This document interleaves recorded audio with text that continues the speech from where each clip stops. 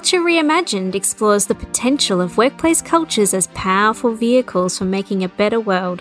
Be part of Next Level Conversations with Evangeline and Rebecca as we uncover new ways of putting people, purpose, planet and profit at the core of organisational culture.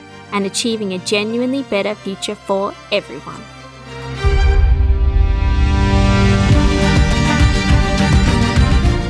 In this episode, we explore the current state of our individual and societal well-being and how the benefits of an organisational culture, when done right, can extend far beyond organisational boundaries to make a measurable, tangible contribution to a healthier, happier society. Beck, the other day something really interesting landed in my inbox. It's the Australian Unity Wellbeing Index survey, the collaboration between Deakin University and Australian Unity. Every year since 2001, there's been a sample of Australians looking at how satisfied they are with their life as a whole. The last one was conducted in June 22. It's a really interesting snapshot of the way that Australians are feeling about their lives and their life satisfaction. There are 7 things that they measure in terms of well-being, the 7 things that they're looking at. Personal safety, standard of living, personal relationships, health, purpose in life, future security, and community connectedness. So it's really a very strong spectrum there of individual through to collective indicators. Yeah, that's a really interesting survey. It's a real holistic picture of how people are feeling in society. Did it have any indicators, Eva, on whether there's been improvements since when the survey started or? Well, that's the really disappointing thing, that at this point in time, Australians are feeling worse about their life in almost every single measure than they ever have in the past 21 years. Wow. Yeah, it's just, there are some upward and downward spikes. The only thing that has consistently gone upwards is a sense of personal safety. It's still lower at the moment than it was at its peak, but everything else is either exactly where it was back when things started after a series of ups and downs, or is the lowest it's ever been. You can see a real slide in the data. For example, the way Australians feel about their health, it's just been a downhill trajectory. The way that people feel about their purpose in life is a downhill trajectory. The way people feel about community connectedness is so much lower than it was 21 years ago. So yeah, it's quite a bleak picture, unfortunately. Well, I think we can all draw some parallels right there. It's a sign of the times at the moment and how we are faced with some tremendous challenges in society at the moment, and our feeling of agency or our feeling of control or influence these particular issues, right? So the fact that, for instance, community connectedness is down, to me, rings true to the findings that have been present about the epidemic of loneliness that people are feeling out in our society. And I think too, the fact that the pandemic has hit and has, whilst given us a bit more control over our own personal circumstances or personal health and safety at times, it's also have been detrimental in some other areas, which is showing through, like isolating people. That bleak outlook, unfortunately, rings true to other evidence and other research that I'm finding out there as well, because I've come across something interesting too. And this particular report is called the Climate Compass Report. And it is research that has been conducted by a not-for-profit called the Sunrise Project. And they have conducted this survey both in 2020 and again in 2022 to see how Australians feel about climate change, feel about their agency and being able to do something about it, and what barriers and challenges there are in stopping people from contributing to positive impact or positive action. Now, that report was really interesting because it identified 7 segments of personas out across Australia, from completely agree that climate change is an issue that we're all facing, that humans have contributed to this being an issue, and that really, really worried about it, all the way through to the opposite end of that viewpoint and perspective. But what it showed is the amount of Australians who are concerned about this issue are more than half of who they surveyed.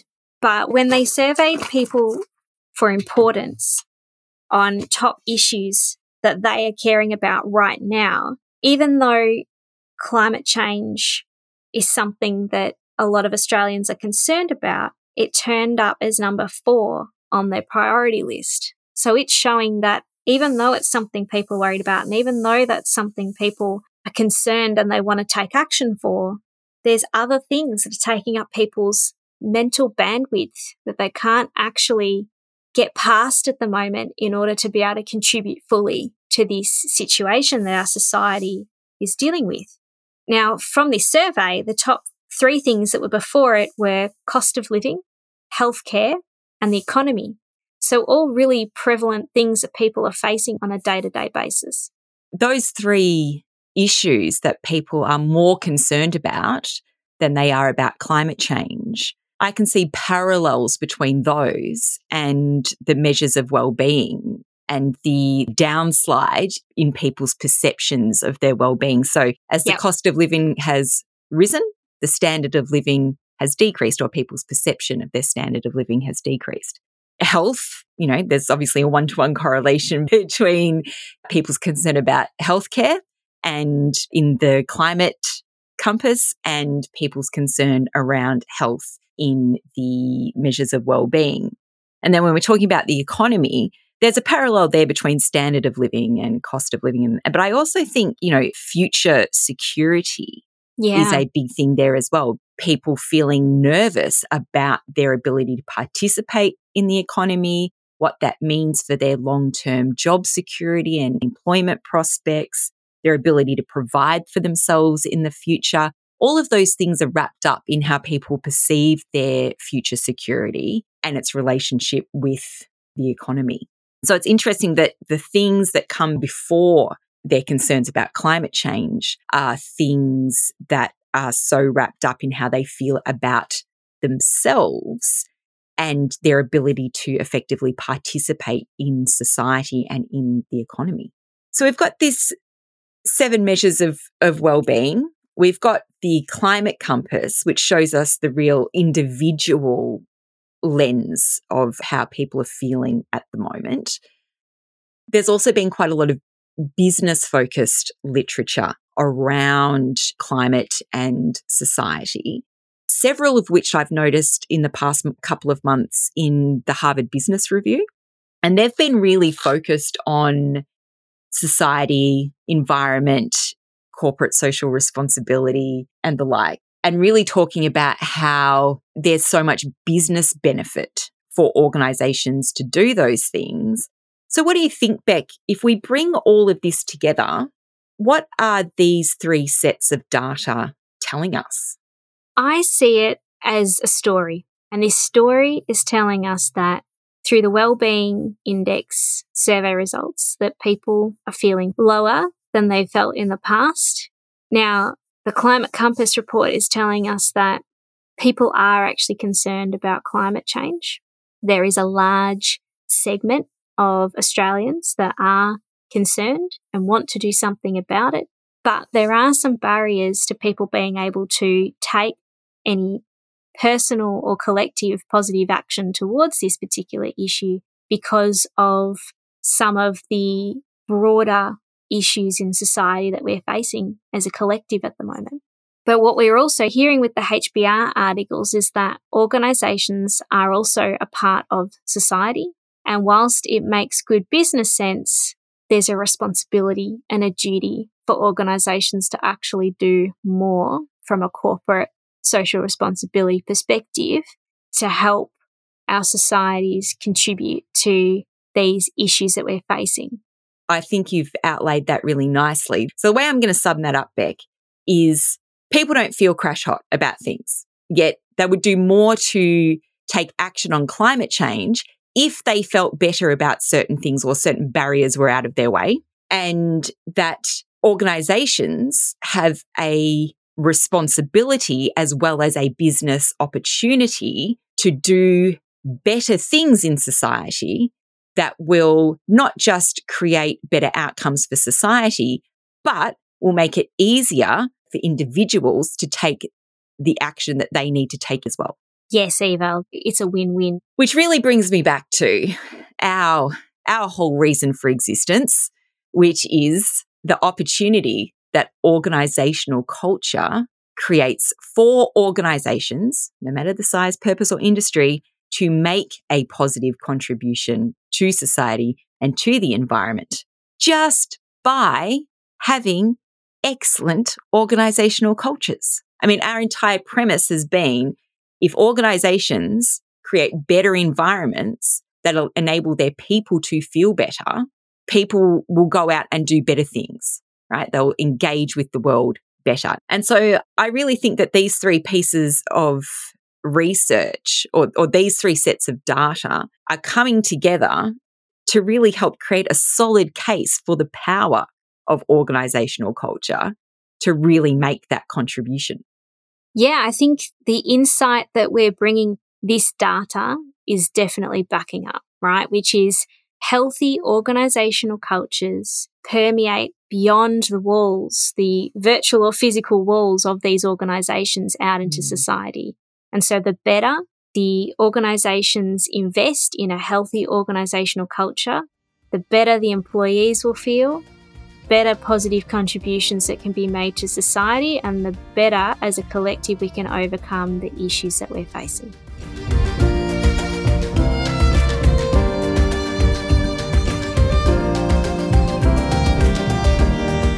I thought it would be really good for us to now run our 5 factors over the wellbeing index indicators to demonstrate how the 5 factors of a healthy culture would actually improve those wellbeing indicators. I think that sounds brilliant, Beck. Let's do it. A culture of accountability. I see that largely contributing to a few of those wellbeing indicators, particularly from the perspective of people's personal relationships. So when there is a culture of accountability, people are holding themselves accountable and holding each other accountable to their actions, which then builds trust and integrity. People's personal relationships will be better off because they know if they ask something of someone, they will do it, or if not, there will be consequences and how they're going to interact with each other. Less likely, I guess, of that being on the other end of incivility, like we've talked about in the past. If people are holding themselves accountable for their behaviours, it's going to contribute to that connectedness people are feeling within the organisation. Lastly, a culture of accountability would make a big contribution to people's idea of future security. So if organisations have this accountability to be a sustainable business, have longevity in their industry, people will see where their place is in the future. Will they have employment potentially because their organisations are investing in and taking accountability for what their organisation does and how long it's going to be around for, and how it's contributing to a better future as well. A culture of congruency also makes a really strong contribution to people's sense of personal relationships within the workplace. If somebody walks the walk, talks the talk, the things that they say that they're going to do, they actually do, it builds that trust people have with each other. I also think that congruency is something that makes a huge contribution to people's health. And I'm looking at this in a very particular way, in the sense that in the past, you and I have often spoken about external perceptions of congruency, like when we see other people be congruent. But when we ourselves are congruent, we feel better in ourselves. But I know that you have experienced this. I have experienced this. I'm sure so many other people have experienced this as well, is when you are incongruent, when you say something and you do the opposite, particularly when those things are counter to your values, when you are incongruent with your values, that really causes a sense of stress. Doing that once or twice, while it doesn't make you feel great, and it's not necessarily great for the way that people perceive you and for your quality of relationships, it doesn't take as great a toll on your health. But when you are constantly in the position where you are being incongruent, the conflict that that causes within your perception of yourself, the feelings of stress that that manifests in people. And we all know that stress is a huge contributor to people's ill health. When people are incongruent, there is a direct link there between that and their sense of health. So when you have a culture of congruency, that's not just seeing other people be congruent, it's being congruent within yourself, because the culture around you enables and empowers and expects that. That has a direct contribution to lowering the stress you feel in the workplace and therefore lessening any adverse impact on your health. And also it's related to people's safety. So when people are seeing other people around them behave incongruently, when people are constantly exposed to incongruencies, particularly when it's leveled at them, for example, a manager who says, "Oh, you can go away and do that yourself. That's fine. I don't need to know about that. You don't need to come to me for approval." And then you go off and you do that. And then the manager says, "Hold on, why wasn't I informed about this? Why didn't you come to me? Why did you go and do that off on your own?" You've got there a really obvious example of incongruency. The manager's said one thing and done another. As with all things, it's on a spectrum. If that happens once or twice, it's annoying, it's frustrating, but so be it. When the manager is constantly incongruent, that really does have an impact on your mental and emotional safety at work, because you're constantly worrying about what's going to happen if your manager changes their mind about something. Yeah, that's a really good point, Eva. I mean, it's very stressful when employees walk in the door and they're not sure which leader they're going to get today, depending on the mood or the previous meeting they just had, or how they're feeling, or if something's changed their mind. It's very stressful. So, a culture of empowerment, I see the strongest contributions and improvement back to people's feeling of purpose in life. So really contributing to the empowerment people feel within themselves at work, the levels of autonomy and mastery they can have over their own role, and the connection and impact of their work back to what the organisation is trying to achieve. With a culture of empowerment where people know what their role is, have the resources around them to do their role and do it effectively and efficiently, do it well, not only for company objectives, but for customer experience, for their own employee experience.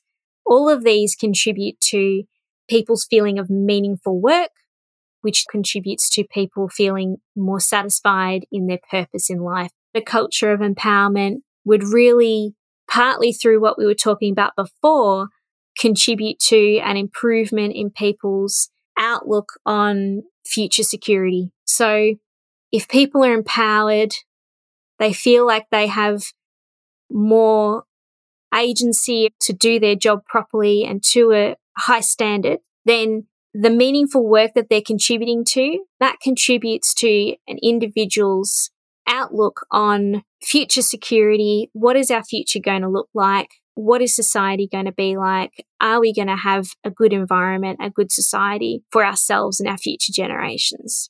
Yeah, I really like that point, Beck, about that external perception of organisations. If they have a culture of empowerment and they empower all the people within the organisation to do the best job possible, to make that contribution to the environment and to society. People's external perception of that organisation gives them a sense of confidence. Oh, we've got a great, bright future because all these organisations are doing really wonderful things and making really wonderful contributions. I think that's such a good point.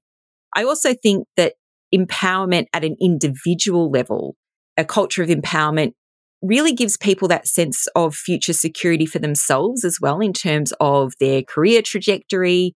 If they're getting opportunities for growth, they can see possibilities for themselves in the future, whether it's within the organisation that they're in or another one. At least that sense of being able to grow and develop at work through being empowered, that gives people a sense that, okay, great, I can retain my employability. I can see opportunities for myself. I feel empowered that I can go after different things. And so that sense of concern around how am I going to participate in the economy? How am I going to be employed? How am I going to put a roof over my head? All those kinds of things, those kinds of worries are diminished when people are empowered at work because they can feel more in control of themselves and their future, and they can see a clearer pathway for themselves and their career. Empowerment contributes at both an individual and a collective level to people's sense of future security. Yeah, really good point, Eva. When that culture of empowerment really helps people look at the skills that they're building and their future employability is within their control, I think you're right. People have a much higher sense of self-esteem and self-confidence and future security outlook. Yeah. I know I talk about Maslow's hierarchy of needs quite often, and that sits in the sort of middle to upper bands of the hierarchy of needs. Definitely. So we've spoken about accountability, we've spoken about congruency, we've spoken about empowerment. Let's talk about safety.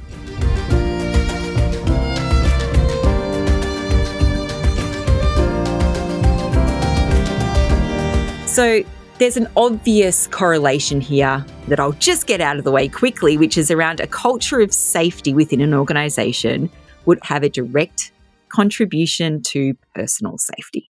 So when people are feeling safe at work, they are feeling physically safe, they are feeling mentally safe, they are feeling emotionally safe. I don't think you could create an argument where it's okay for people to feel unsafe at work and yet they still feel safe all the time, like outside of that. So if you're feeling unsafe at work, whether it's physically, mentally, or emotionally, that is going to carry into your sense of personal safety and well-being outside of the workplace. There's an obvious correlation. A culture of safety also makes a strong contribution to people's health. Again, same thing. If you're physically safe at work, you are more likely to be physically healthy, right? You're less likely to suffer an injury or anything that adversely impacts your health. Mental and emotional safety, again, strongly corresponds to your feelings of negative stress. And as we spoke about earlier in regards to congruency, if you're constantly exposed to negative stress, your health will go down. So if you are in a workplace that values, expects, demands, empowers a culture of safety, then you are more likely to experience a higher degree of health. Notwithstanding any other things that obviously might happen as accidents or, things that the workplace can't control. But in regards to workplace misdemeanors and a sense of stress, it's an obvious contributor. So a culture of transparency at work where people have the information shared freely that they need to do their job on a daily basis, where they have the transparency of how decisions are made that impact or affect their work or their well-being. This all contributes to an improvement in people's health. They see why things are the way they are, why particular decisions or actions have progressed. People then don't feel as threatened when there's that void of information and they're unsure why things have happened and they're unsure of the logic or they're unsure of whether or not they're going to have trouble getting the information they need to do their job. And all of this, again, adds to the negative stress which then contributes to ill health, right? This culture of transparency really improves people's personal feeling of security at work and what's happening, which contributes to better health overall. Transparency really improves people's sense of future security. Having transparency of information, having transparency of decision making really provides people with the information they need, not only at work to do their job and understand what's happening around them, but I think it really helps them go home at night with information to help them plan their future better, plan their personal commitments, financial commitments around what's happening, what they're doing at work, what their career might look like, and it all contributes back into their own future planning for saving for a house, moving location, all these sorts of things. By having the information available at work helps people plan their own personal lives better and the futures that they will create. They're all really good points, Beck. When we think about transparency in relation to future security at a collective level, so when we don't work within an organisation, we're merely a member of society that exists in the same world and that organisation is not transparent, it can have a significant impact on our sense of security for the future. So a really good example would be around, say, oil spills. If there's an organisation that deals in transporting oil, digging up oil, whatever, we know that oil spills are hugely catastrophic for the environment. And if you live in a coastal town or a coastal city and there is an oil spill and there is not transparency around that oil spill, and all of a sudden there are all those negative environmental effects that occur, the wildlife that are oil slicked, you have the oil slicked beaches, you have the impacts on fishing, which is obviously, like in many coastal towns, is a significant industry, as is tourism, most likely. And no one wants to go and hang out on an oil slicked beach. So your sense of security for the future, in terms of my livelihood is now dashed because this oil spill happened, no one told us about it, no one is taking accountability for it, no one's giving us the information that we need to be able to clean this up, to move our fishing grounds, to know when we'll be able to have tourists back, all of those kinds of things. So a culture of transparency means that people who don't even work within your organisation but who can be affected by your organisation also have access to information that is pertinent to their sense of security in the future. In their future planning, yep. Yeah. So, Beck, there's one element of, well, there's one of measure of the 7 measures of wellbeing that we haven't touched on directly, and that is the standard of living. Why do you think that might be? I think that's because the standard of living indicator is unique in that if everything else on the wellbeing survey started to rise, it would have a direct impact on standard of living. Collectively, if organisations are focusing on having healthy organisational cultures that are based on our 5 factors of a healthy culture and really laying the foundations for organisations to move into those people, planet and purpose alongside profit approaches that have stronger positive impacts on our society and environment, then overall our standard of living is going to raise, and all of those contributions are going to be factored into that rise in standard of living. I think that is a very fair assessment. I'm taking a quick squiz at the little graph that comes with the report where it shows the rise and fall of each of these measures over the last 21 years. And I can see here that there is not one point where the dip in standard of living does not correspond with a dip in every other measure. And at other points in time, for example, personal safety rises while other things fall. There are points where future security has risen and other things have fallen or haven't risen as much. But that standard of living measure, its ups and its downs correspond with every other measure going down. So I agree. It's a collective indicator. Like you said, it's indirect, it's an amalgam of all the other measures. I think if you were going to look at what kind of culture would embed an improvement in standard of living, what factor particularly would contribute to that, I think it would be having a strong culture of accountability. Beck, it's funny that you say that, because we know that even though I love all our 5-factor children equally, I do have a special place in my heart for accountability. And I do go on about it quite often. And I agree with you that if you were to find one of those 5 factors to focus on the most, to have a greater collective impact to help improve that standard of living measure, accountability would definitely have not the only contribution, but on its own, it would have the best contribution. And the best starting point. Yep. Yes. Yep. Absolutely.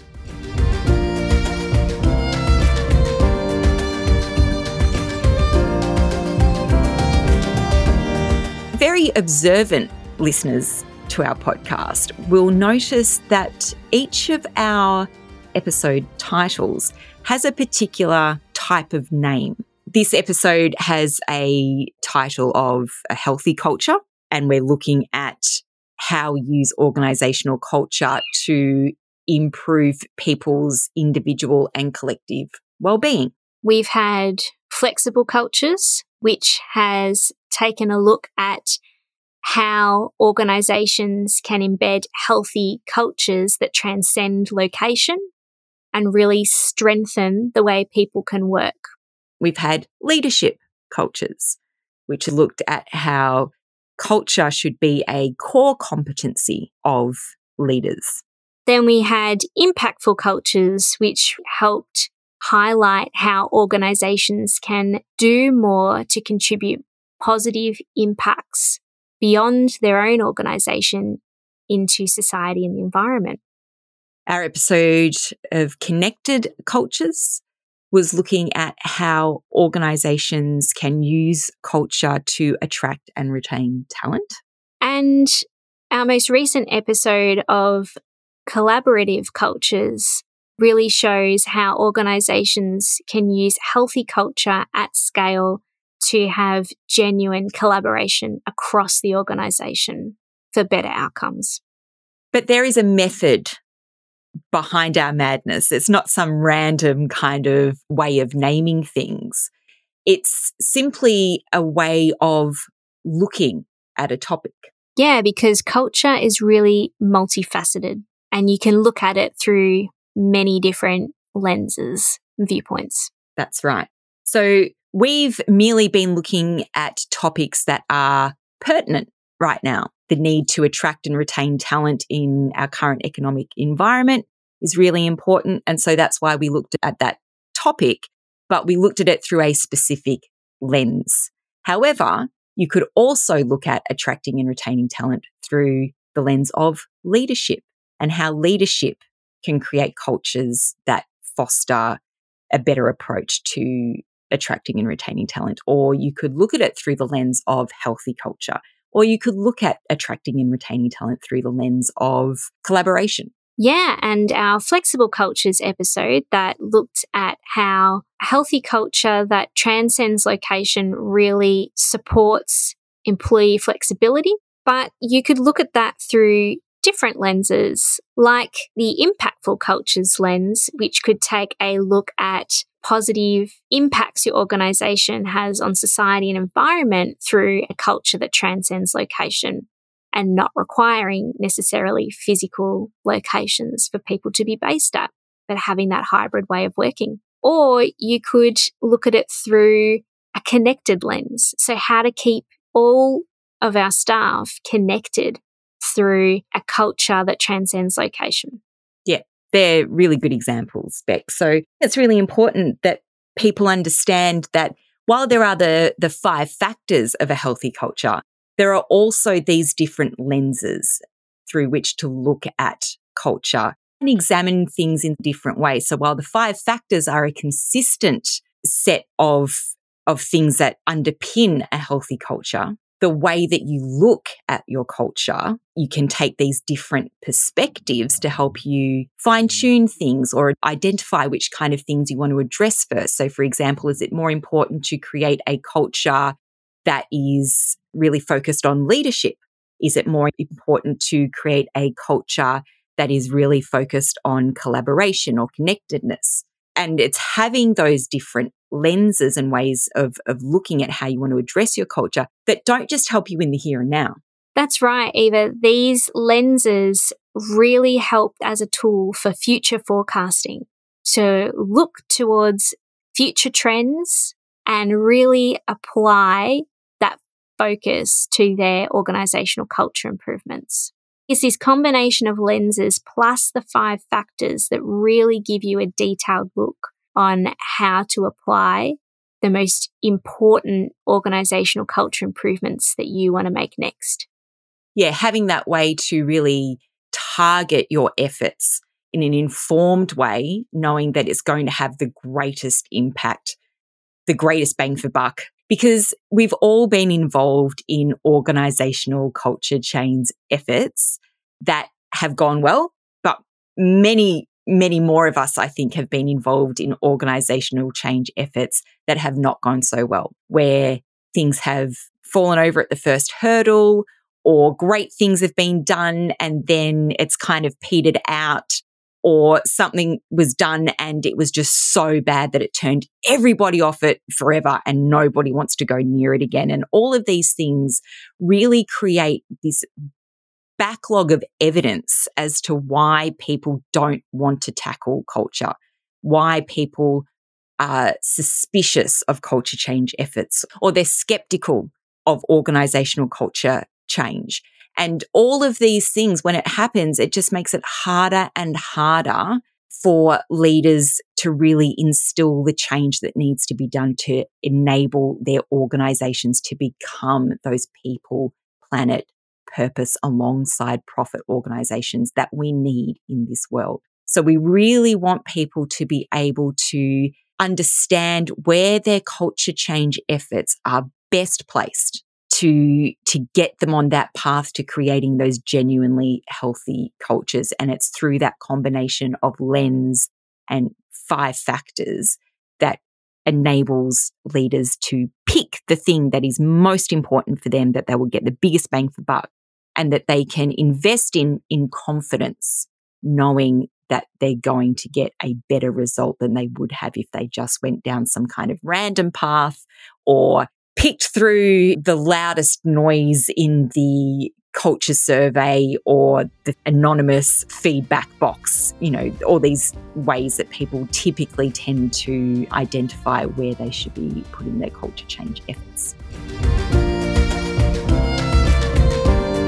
So this is actually wrapping up season 1 of our podcast, Eva, isn't it? It's gone so fast. Beck, that is season 1 coming to a wrap. It's all coming to a glorious end. I hope our listeners have got a lot from our conversations and our insights. But we have some pretty exciting things up our sleeve for season 2, don't we, Eva? Yeah, well, I definitely think they're exciting and interesting. Absolutely. So while this season's really been us laying the groundwork, putting the ideas out there, demonstrating the factors and their usefulness and their applicability, looking at things through those lenses, building up the evidence as to why this approach is so important and why organisational culture is such a powerful and underused vehicle for the kind of change that we need. But we can't keep doing these kinds of episodes forever, because I think, they will get maybe a little less interesting to listen to and quite possibly a little less interesting to record. So in season 2, we're going to have some different formats and approaches, like interviews. Yeah, we're going to take a little bit of a break after this episode to really plan out some interesting content, some interesting people for interviews, and try out some different formats for our podcast as well. Yeah, it'll be great to have some people on and have some really great interviews. it's that experimentation with format types that I'm really looking forward to. Just as a little hint to people, when we say Culture Reimagined as the title of the podcast, we are definitely going to be getting into some reimagining in the next season. Thank you for listening. And we hope you join us again on this journey of reimagining culture and come along with us on season 2. Culture is a powerful way forward to achieving a better world for everyone. Thanks for being on this journey with us.